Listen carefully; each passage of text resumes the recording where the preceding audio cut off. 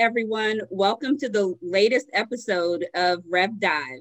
I'm Kim Tolliver, and our guest today is attorney Steve Kaufman. He's a partner at Wright Constable and Skeen. They're located in the Baltimore, Maryland region, as well as Richmond, Virginia. Today, we're going to be talking about medical practice acquisitions, and we're going to look at it from both the buyer and the seller's perspective. Hi, Steve. You have a wealth of knowledge, and I wanted to just kind of give you a moment to talk about your background so that our listeners and viewers can learn a little bit more about who you really are.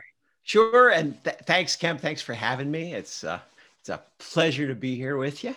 As you said, I'm a lawyer. I'm work out of Baltimore. My firm we have offices throughout Maryland and Virginia.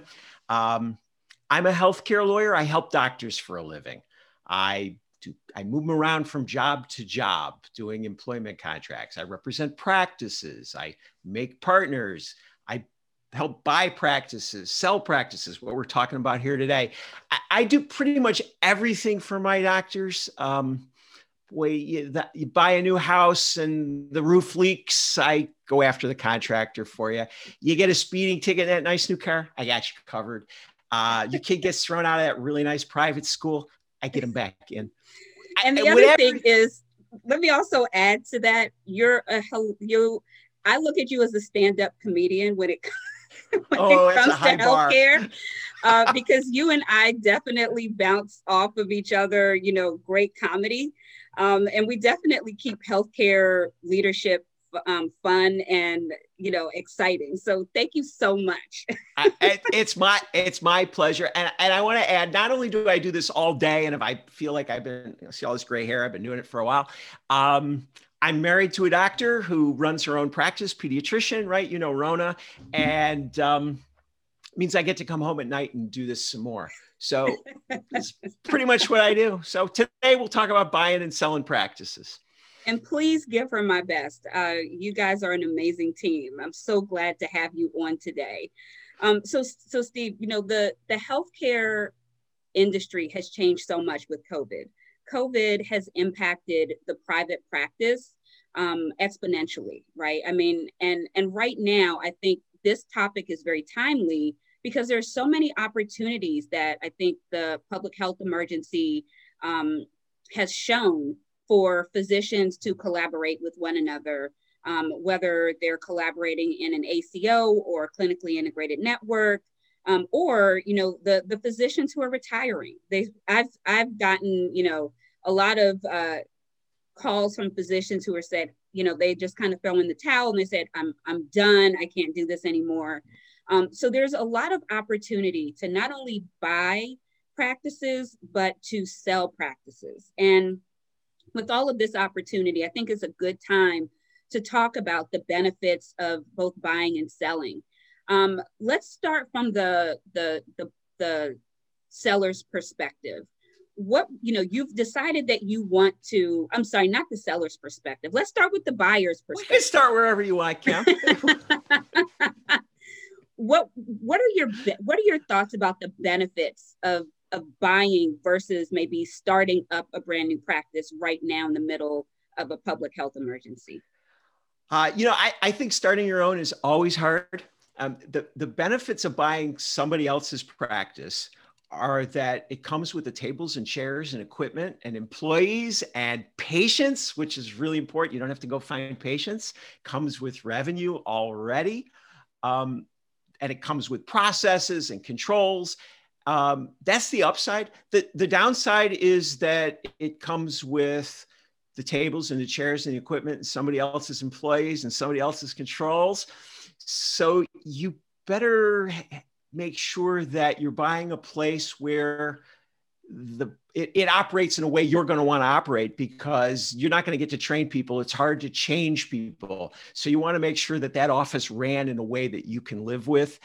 And if you want brand new equipment, well, this comes with what it comes with. So maybe it's good, maybe it's not. But on the whole, you're buying the patients and you're buying the revenue. And that's a heck of a lot easier usually than finding your own. And that's the biggest benefit. And that's a really good point.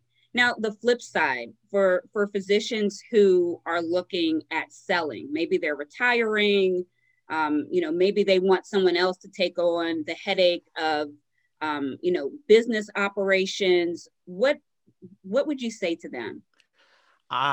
You need to think about what is a buyer looking for, right? And then I want to give it to them. So when you sell your house, you say, oh, gee, my bathroom is terrible. I'm going to upgrade my bathroom. It'll make it easier to sell. I'm going to paint the walls white so it's lovely.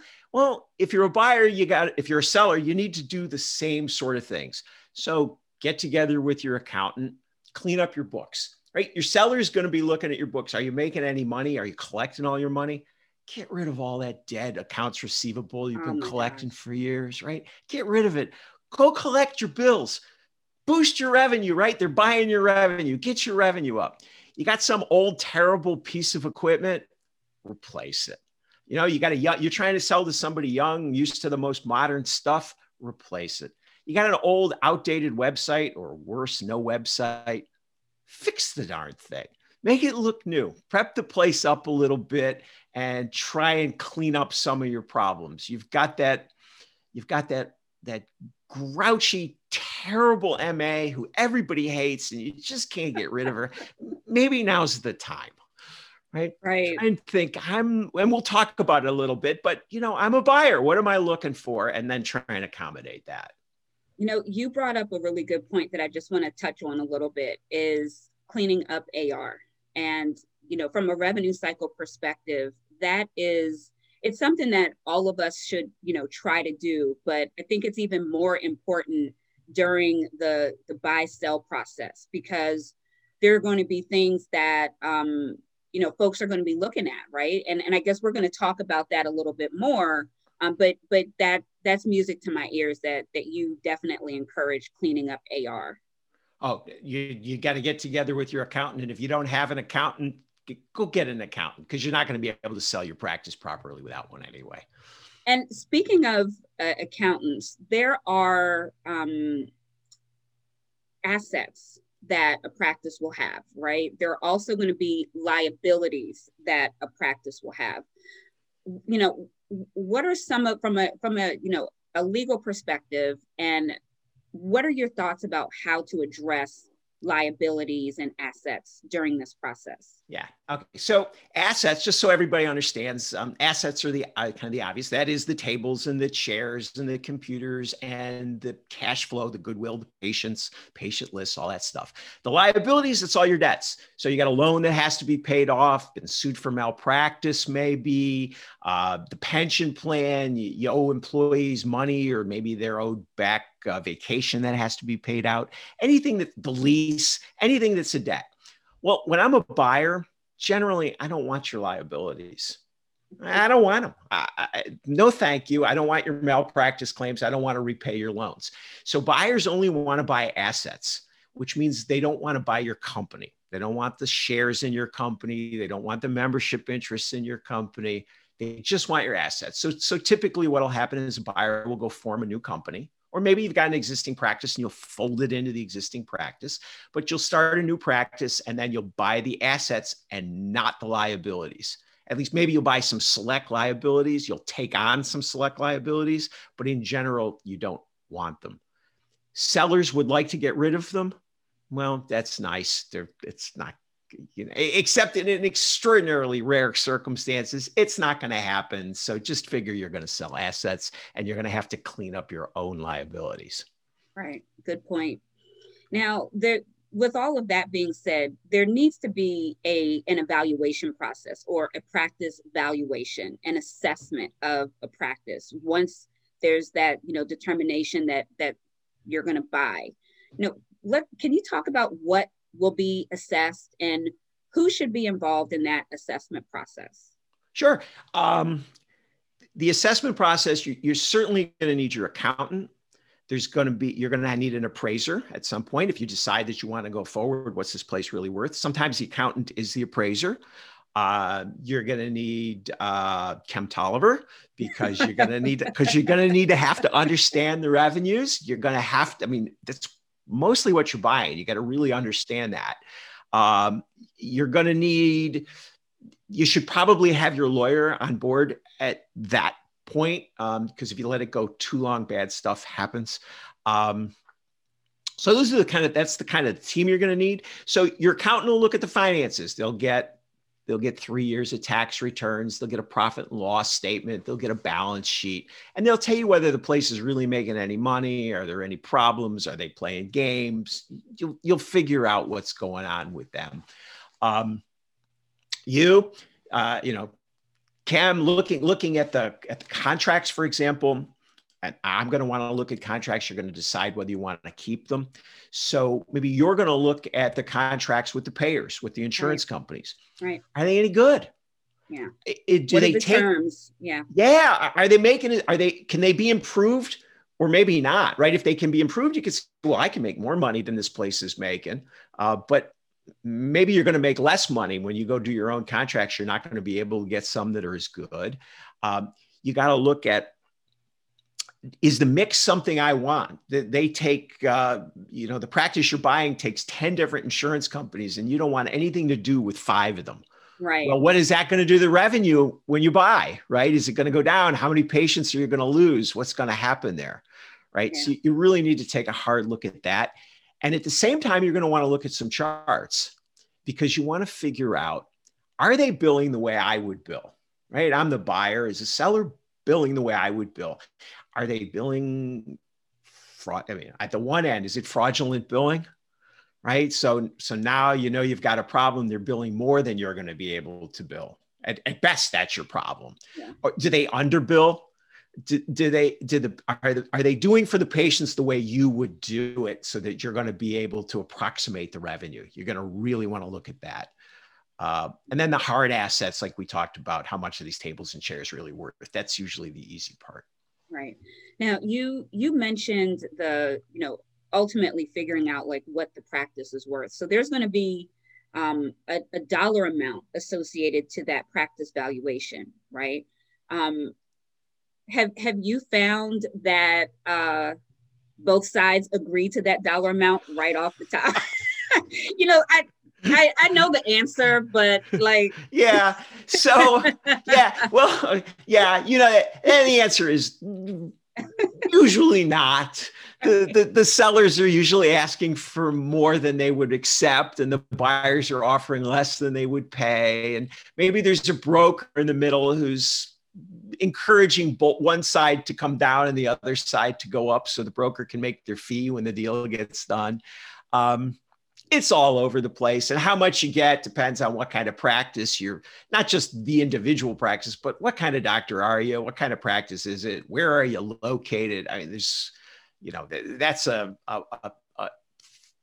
thing by place analysis. I will throw in one thing though, Cam, that I think is underappreciated in a lot of places, which is selling to a hospital is generally a different thing than selling out to an individual private practitioner. Absolutely. Hospitals don't want to pay you for your practice. Yeah. Hospitals value your tables and chairs and say, we'll take your patients, thank you. We'll give you a job. We'll make you an employee. We'll pay you for 3 or 4 years. And then when you retire, we'll keep your patients. Thank you. Plus you're working for a hospital, and I won't get political about it, but there are things to consider if you're going to stay on as a seller, continue to work for a seller, you ought to consider your capacity for dealing with loss of control, because working for a hospital will mean you lose control. How much? Depending on what kind of deal you can cut, but you will lose control. Ooh, that's a big one, especially for, private practicing physicians who have been autonomous for the amount of time that they've owned their practices. And we could really stay on that subject. But what about the employees? I mean, we have human capital to take into consideration. And right now, especially in the environment that we are for workforce retention and recruiting, I've found it very difficult to get the best of the best right now, because it's very competitive. Um, I, we're boy, in a very competitive market right now. I listen every day to people who can't get MAs, can't get nurse practice, can't get mid-levels, Yeah. whatever, can't get mid-levels. I see people offering bonuses for mid-levels where like, wow, I mean, that's never I've been practicing 35 years. I've never seen anybody have to offer bonuses to hire mid-levels. It's like, So what would that's you something new. so what would you say about that? I guess from a, buy sell perspective. What are things So that we need to think about, like turnover and, yeah. yeah. So when you're buying a practice, you got to decide, do I want these employees? Which means you need to assess these employees. But you don't want to do it too soon, because if employees smell that there's a sale coming, one of two bad things can happen. They might all leave because they don't want to be under a new boss. They've been thinking about leaving. Now's the time to leave, right? This change, bail out. Or they decide that they've got some leverage and they come in and they insist on a whole lot more money to stay. I've seen that happen. I've seen office manager. I had one where an office manager came into the buyer and said, the staff all needs more money, including me, and they're all going to walk if they don't get it. Buyer buckled under, paid everybody, the manager, and then including retention bonuses, and then the office manager quit. Muscled everybody for raises and then quit. So you have to be very careful about how you time when you talk to the employees as both the buyer and the seller.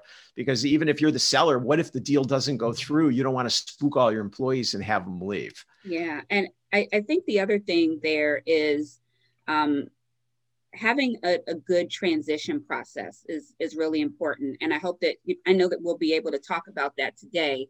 But what I've found being involved in acquisitions is, as the acquisition leader, making sure that the employees feel comfortable, making sure that they feel valued, making sure that they feel that there's going to be some professional development, in this process for them, and that they're going to be valued and appreciated. So I 1,000% agree with you.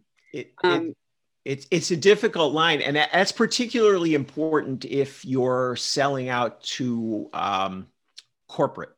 Yeah. I don't know what kind of practice you've got, but if you're a radiologist looking to sell your practice, or you're a vascular surgeon or a pathologist lab, and you're going to be rolled up and owned by investment bankers, lots of time the employees look at that and say, no thanks. Yeah. So another, I guess, consideration in this process is going to be the physical space, right? So making sure that there's a lease, and, just kind of thinking about what the location is going to look like for the practice. What are your thoughts about how to address that in this, in this type of transaction? You raise a huge point. I mean, a lot of people say, lease, I'm not going to worry about it. But really, the lease is a huge driver of whether you're going to make any money. Mm-hmm. I mean, so the question is, as the buyer, how much time is left on the lease? How long am I going to be able to stay here? Do I need to renegotiate with the landlord? You don't want to step into a situation where there's 6 months left on the lease and the landlord doesn't want to renew the lease, doesn't want to give you more time. Now you just bought a practice and you got to move it, which is expensive, and you're going to lose patients. That's just a disaster.